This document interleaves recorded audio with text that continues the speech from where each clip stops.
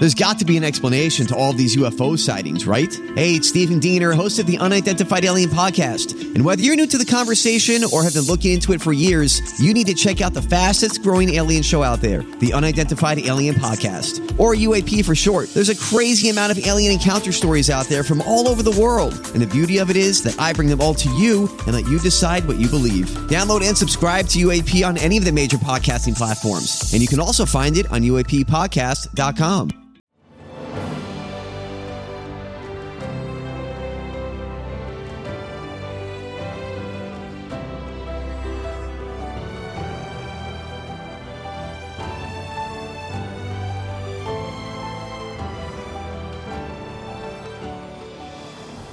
Welcome to the newest episode of Beyond the Fame with Jason Fraley. I'm your host, Jason Fraley, picking the brains of the top filmmakers, musicians, and artists of our time.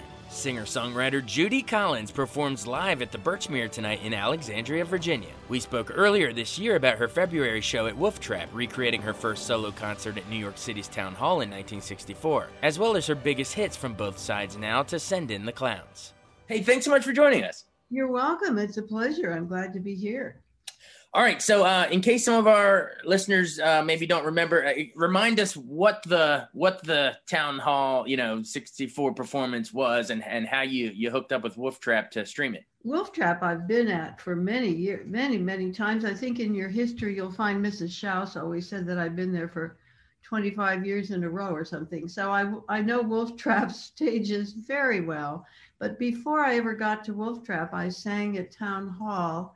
It was my first solo concert in 1964, almost 60 years ago. And I was told by my record label president, Jack Holzman, that we should record it. And I had things that it was 5 months since JFK had been assassinated.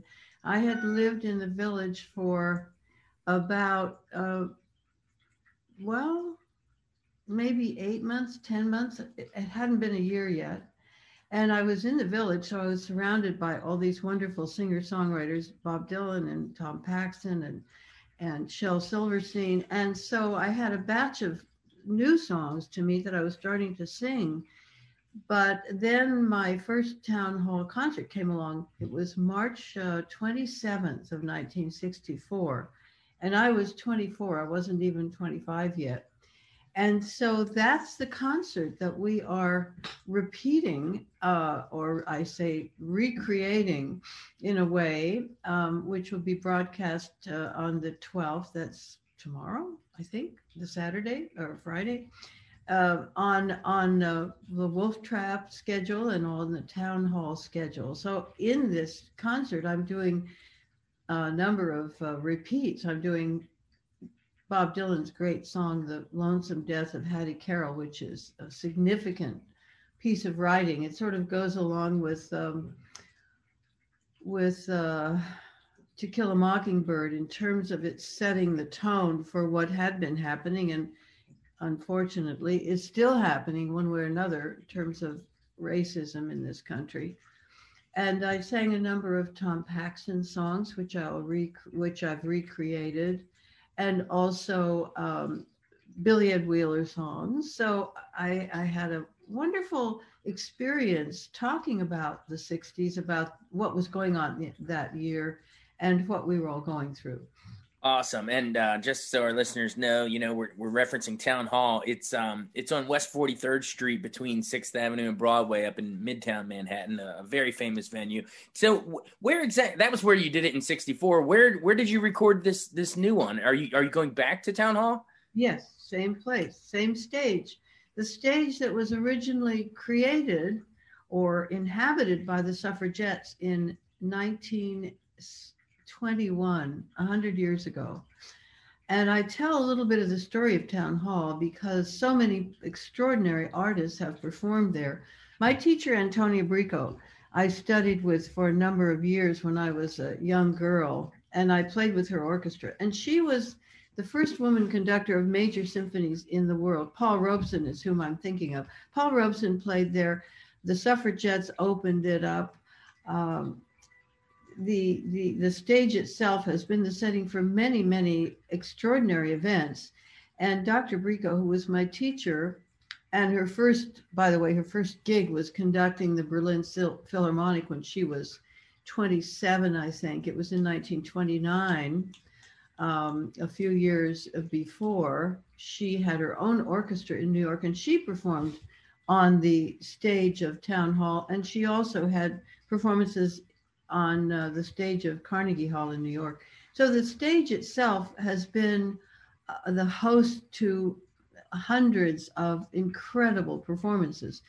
And I've performed there a number of times in my life, and I've watched other concerts there. I've seen Pete Seeger there. I saw Dylan there before the concert in 64. I saw him in 62 in his first stage performance.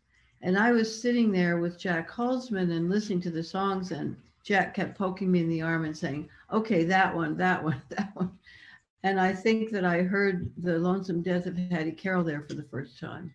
That's so cool. I never knew that you saw Dylan that early. Well, remind our listeners how you made your way to New York in the first place. I know you were born in Seattle. How did that journey, were you listening to Woody Guthrie and Seeger and them and said, I got to be part of that Greenwich Village scene? Or how did that come about? I sort of came in the side door, because I was a classical pianist and also a singer, and I learned all the songs of Rodgers and Hart and from my father, who had a radio show for 30 years and sang the Great American Songbook. So I grew up doing a multifaceted arena of music. I played Mozart and Chopin and Debussy and Rachmaninoff. And then I sang in the church choirs and the choruses at school. I had a job with the Jack Blues dance band singing Wish You Were Here and, Laura and My Funny Valentine. And while I was practicing the piano every day for 2 hours or so, I had a little performance group. There were three of us, so it was a trio, I suppose. I played the piano and sat at the piano and told the story of Little Red Riding Hood. And my friends, who were both two women now, they're still my best friends, they were dancers. So they performed the stories of the Little Red Riding Hood. And we brought in our very tall friend, Peggy, to play the wood chopper. And we did this performance of Little Red Riding Hood starting in probably 1953 or 4. We did it all over Denver, which is where I live. And we did it at the Ellis Club and the Kiwanis Club and all the places in Denver, the hospitals and the Lowry Air Force Base. And so I was looking for material. And I was 15 or so. And I was playing the piano one day, practicing my Rachmaninoff, and I turned on the radio. And I suppose it was because I was looking for new material. We'd done the Little Red Riding Hood everywhere, and it was sort of worn out in Denver. They were kind of sick of seeing us do this thing. And so I turned the radio on, I don't know, sort of wandering around as you do when you're supposed to be practicing. And there on the radio was the Gypsy Rover. You remember the Gypsy Rover came out down to the valley so shady. He whistled and he sang till the greenwood rang, and he won the heart of a lady. And that was it. I heard the song. I said, oh my God, what a great story. We need that. We need to have Marcia and Carol dance that story, and I'll tell the story. I'll sing the song, and I'll get somebody to play the guitar. And I was off to the races. That's how it all started. Awesome. Thank you for singing a little portion of that. How did Elektra Records sign you? I guess you were 22 for that debut album, A Maid of Constant Sorrow, in 61. How did the record deal actually come about? When I was 19, I'd been singing and playing the guitar for a couple of years, and I collected a lot of songs. I loved it. I always bought the records. But I didn't know anything about clubs it wasn't, the Great Folk Scare was not in full full force yet. And it was mostly records that I listened to. And also we had a little Denver folklore center club where we'd get together and everybody would sing the version of the Gypsy Rover that they knew from childhood or something. And so I didn't I didn't know that it was possible to do this for a living. I had no clue. But in 1959, in March, my then husband said to me, "Why don't you get a job doing something you know how to do?" So I went down to Michael's Pub in Boulder, where we were living, and I auditioned and I got a job. And I've never stopped performing and sometimes even getting paid for it. So that was the beginning. And one of the places that first of all, I met Dylan in those days because the first place that I played at was a place in Denver called the Exodus, the second place, because I worked in Boulder at Michael's Pub, and I worked there a lot. And then I went to the mountains and sang at the Gilded Garter in Central City. And that's where I met Dylan. He would come up. He was already in Colorado.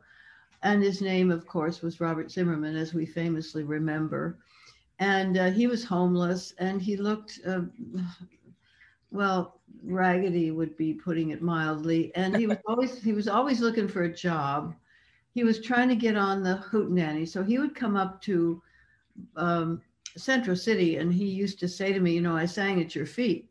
He would sit down and listen to me sitting on the floor and listen to me at that funky club that I was singing at in Central City. And then I sang at a place called in Denver called the not the Bitter End, something else. I can't remember the name of that. And again, he was still homeless. He was still singing. And I opened for Josh White. And then I opened for a guy named Bob Gibson. Bob Gibson famously had, in the previous year, had called Maynard Solomon and some other people in New York. I think he called Al Grossman about him and said, I found this great singer, Joan Baez. And then he told the guy who started the Newport Festival, Jazz Festival, who was starting the folk festival in '59. He told him about Joan and said, "I think I have your star for." He brought her on. Actually, Bob Gibson brought on Joan Baez in his set, and she sang. And of course, it was a worldwide explosion of a new talent. And Bob Gibson was playing at Forever Yours, or whatever that club was called. And he called Jack Holzman and said, "I think I found your Joan Baez." And so Jack Holzman, who was the president and founder of Electric, came to Denver, and he sat in the audience at whatever the name of this club is. I'll think of it any minute. Hal Neustetter was the man who founded it. And he said many, many, many years later, in fact, I didn't hear this story until only a couple of years ago. He came to Denver, Jack Holzman did, and he listened, but he did not introduce himself to me. And what he told me, he's still my friend. He still works with Warner's. He's fabulous. I adore him. And he said to me, "I went to hear you, but I thought, she has a gift of some sort, but I don't know if she has it for the long run."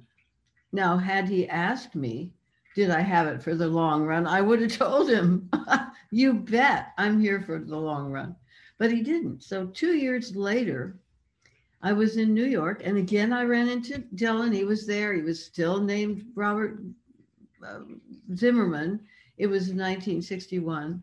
He was still singing old Woody Guthrie songs, badly, I thought, by the way. And he still looked like this raggedy-tailed, kid, homeless. He was still homeless. He was living in other people's apartments. And Jack came to see me at the Bitter End, the Village Gate, where I was doing a television show with a number of people. I was there with the Clancy brothers and a couple of the singers that were on Electra too. And he captured my attention by coming up to me and saying after the show, "Judy, my dear, you're ready to make an album." So that was how it happened. It was April 11th, 1961. I made an agreement on on a handshake. And about a week later, Jack Rollins, it wasn't Jack Rollins, who put me in touch with the man who ran the Columbia shop. And I said, "Well, I already have an agreement." And he said, "Do you have it signed?" I said, "No, I did this on a handshake, and I'm old fashioned. I believe that a handshake is a commitment." So that's how I got to Jack Holzman in 1961. So I made my first album, Made of Constant Sorrow. You're right, I was 22 that year. And I was already a road warrior. I'd been out and about in all the cities. And, in those days, it was sort of word of mouth. One club would tell the next that, that you were good. And so you'd go on and play in Oklahoma City, and then you'd go up to Canada and play at Le Bout, and then you'd go to Chicago and play at the Gate of Horn. That was the way it went. Wow. Thank you so much for sharing I was expecting hey, yeah, he signed me with this and I just got the full backstory. You just gave me gold. So thank you for all that gold. And by the way, the name of the club in Denver where Dylan and I met, and I met Bob Gibson and all kinds of wonderful people, was the Exodus. And the Exodus was very famous for a long time. And it was really a fantastic folk club and one of the many in the country in those days. Awesome. I will have to punch the Exodus into Google and research all about its history. I'm excited to check it out. Yeah, it was a great club. Denver's so much fun city. Okay, so that was sort of the run up to, your breakthrough, your debut album, Made of Constant Sorrow. But I know, you became a household name for sure with Wildflowers. By then, everybody knew you because of Both Sides Now. You won your Grammy for it. Tell me the first time that, how did you first discover, Joni Mitchell wrote it, obviously, but you were the first to record it.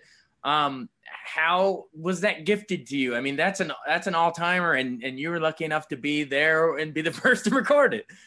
I was totally lucky because my friend Al Cooper, who started Blood, Sweat, and Tears, knew my phone number by heart. That's really how this happened. And he had met Joni, hadn't heard her sing, but he met her at a club one night and followed her home because she told him that she wrote songs and she was good looking, according to him.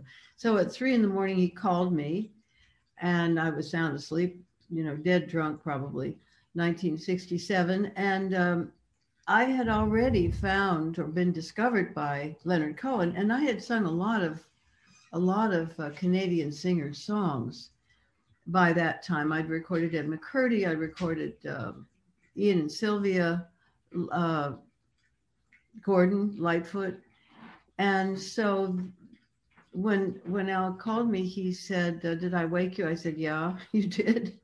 But then he said, "I think you'll be happy that I called you." And then he put Joni Mitchell on and she sang me Both Sides Now. So that's how that happened. What just a beautiful song it is, too. I mean, you can't look at a cloud without thinking of your song. No, that's true. It's a wonderful song, and she's a magnificent writer. And I've been privileged to record a number of her songs, including recently I did a version of River. I don't know why I didn't record it before. It's such a great song. But I put it on this recent album of mine, which went immediately to the top #1 on the bluegrass charts. And it is a version of River. So it was the first time I got to sing River with a group called the Chatham County Line Bluegrass Group, and a friend of mine from Norway named Jonas Fjeld. So I finally got my hands on River. Awesome. So everyone, if you liked Both Sides Now, check out River if you haven't. Well, gosh, there's so many songs we could go through. Someday Soon, Chelsea Morning, Cook with Honey. There's so many. But my listeners would kill me if I don't at least ask you about Send in the Clowns, because that was such a huge one from Sondheim. It was on Broadway with a little night music. But how did that come to you in terms of, hey, let's take this Broadway song and put it out on your album on Judith? And I think Sondheim won Song of the Year with that, right? He did. I was sitting here in the apartment where I'm sitting right now. And I got a call from my friend Nancy Bacall, who was a very good friend of Leonard Cohen's, and he had introduced her to me a few years before that. And she said, I know you're kind of struggling to find out what's next in the world for you. And I said, yes, I am. And she said, I'm sending this over. This was 1973. And I didn't know who Sondheim was. I guess I might have heard of him, but not so that it stuck. And I didn't know what Little Night Music was, because my Broadway experiences were really restricted to things like the Marat Sade, maybe, and going to the Living Theater downtown. But I don't think, I think I saw a production of the play about Marilyn Monroe. I think The Fall, it's called. Anyway, that's about it. So I didn't know who he was, and I didn't know about Little Night Music. So she said, I want you to play this song, and then you call me. And it was a record, a big cast album of Little Night Music. So I put the needle on the cut, and I played the song, and I immediately called Hal Prince, who was his producer, and I said, you have a great song here on this show. And he said, yes. He said, about 200 people have already recorded it. And I said, I don't care. I have to sing it. I'll tell you a funny story, which it's probably incorrect, politically incorrect to tell it, but go for it. I recorded it in New York, of course, and Elektra was all primed to put it out in 73. And the president of Elektra got a call from Frank Sinatra's people, let my people call your people. And they said to Joe Smith, who was the president of Elektra at that point, we'd like Miss Collins to hold her release of the song. We want to put out Mr. Sinatra's version first. And you know what they said. You can imagine. Oh, yes, we can. That's great. Thanks for that little tidbit. Awesome. Well, there's so much we could talk about in your career. Is it true? It's not a song you recorded, but is it true that the Sweet Judy Blue Eyes was written about you, Stephen Stills? Yes, it was written about me. I don't know whether we got it on camera. We did a tour together. We did a year and a half of concerts, 115 concerts in a year and a half. Stephen and I did it. And every night we sang it together. We were on stage for 2 hours together, which is very unusual for a duo. And we had a wonderful time. And at the end of each of those shows, we sang Sweet Judy Blue Eyes. I think the only people that recorded that were the CBS team from the CBS Sunday morning show. They might have it. We might have some rights to use it or play it. I don't think I've ever heard it, but I think we could get at it if we tried hard enough. When was that you did that? About 2 years ago, maybe Okay. 3. 2 years ago, I think. Gotcha. That's really cool. I'm gonna have to find that clip. I've never actually seen that. You guys doing it on stage together. Awesome. Well, what else could we talk? I mean, you co-directed an Oscar-nominated documentary.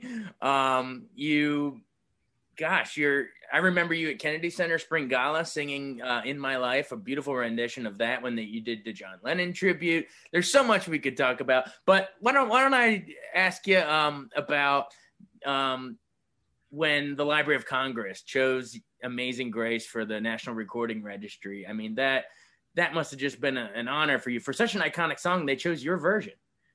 Yeah, I was thrilled. And I got a call from Jack Holzman. Are you talking about Amazing Grace or Both Sides Now? Amazing Grace. Amazing Grace, yeah, it was Amazing Grace. I didn't know that it was going on. The Library of Congress has my archives. They bought my archives a number of years ago. Now it's time to put a bunch of, you get everything out the door and then all of a sudden it starts building up over the past 10 years.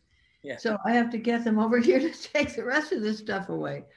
Anyway, Jack called me and said, congratulations. What is, oh, I know why I'm confused, because the first thing he called me and told me was that the movie that I made about Dr. Brico called Antonia, A Portrait of the Woman. That is also in the Library of Congress. It was put into the Library of Congress for the 5 movies from 1975, one of which is Chinatown. So I think we're in very good company. Then he called me about Amazing Grace a few years ago. I didn't know about either one of those things. I wasn't particularly in the dark. I was just on the road somewhere and didn't notice. Right, you're right. Yeah, you're right. The Library of Congress put your documentary into the film registry, and then they have Amazing Grace in the recording registry. Yeah, so that's not bad, is it? No, you know why? Because your stuff stands the test of time. I think that's just proof of it right there. They're archiving it for future generations to listen. Once you and I and everyone else are long gone, it'll still be in there, you know? Yeah, exactly. Okay, awesome. Well, just in closing, outside of music, I know you've been a big activist. You even came into WTOP a couple years ago in studio. You came in and talked about, I think it was a suicide prevention thing. Talk about how that, why that is such an important issue to you, and memories of Clark as well. Well, I was fortunate to be raised in a very activist family. My father was very public about his political views, and he talked about them on the radio, and he talked about the war in Vietnam and about many aspects of what goes on in society that he didn't agree with and that he was not happy with. And he taught us to do the same thing. He said, that nowadays they say, when you see something, say something. And he always said, when you see something, do something. And so we always had that idea about what we were supposed to do. We were supposed to be part of the solution. And so ever since then, I've taken an active part in speaking out about things. I think when I first started writing, I started talking about the secrets in the family, the main one of which was alcoholism. And my father was an alcoholic, and I'm an alcoholic. So I didn't know that I was allowed to speak about it. I wasn't. It was a big secret.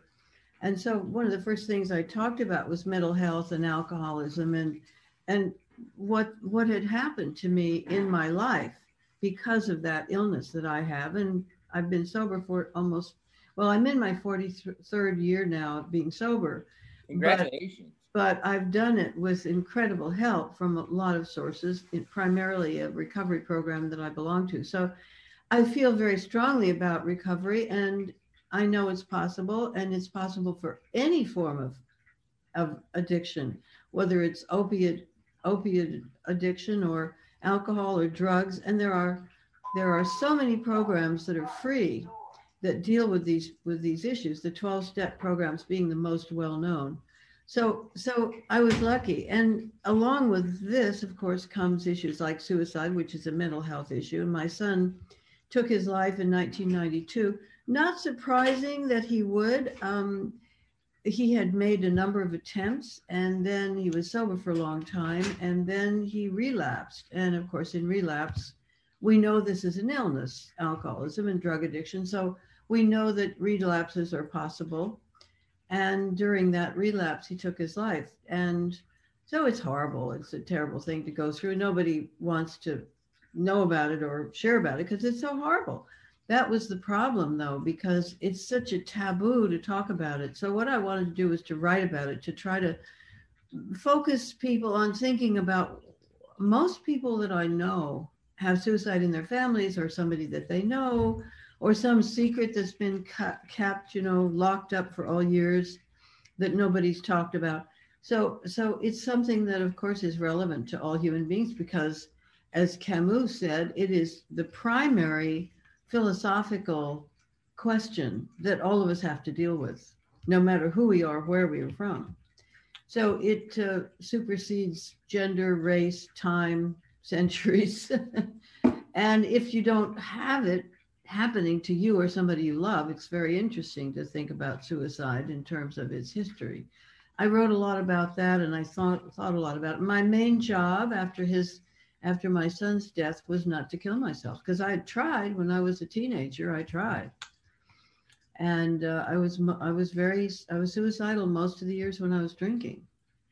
Well, we are very, very glad you stuck around. We're grateful because, I mean, think of all the things great performances that are still to come. So we're so glad you're still with us. Thank you. I'm happy to be here. Yeah. And wow, we'll let you run. You've been more than generous with your time. I mean, man, you gave us a half hour of gold stories there. So, hey, thanks so much for doing this. Thank you. God bless and have a great day and stay safe. You too. Yes, it's a really bizarre time politically, socially, and medically. This virus is ridiculous, but hopefully these vaccines will cut it down here. So stay safe.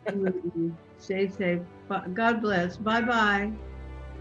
Thanks so much for joining us on Beyond the Fame with Jason Fraley. Remember to hit the subscribe button and give us a 5-star rating if you like what you hear. We'll see you next time.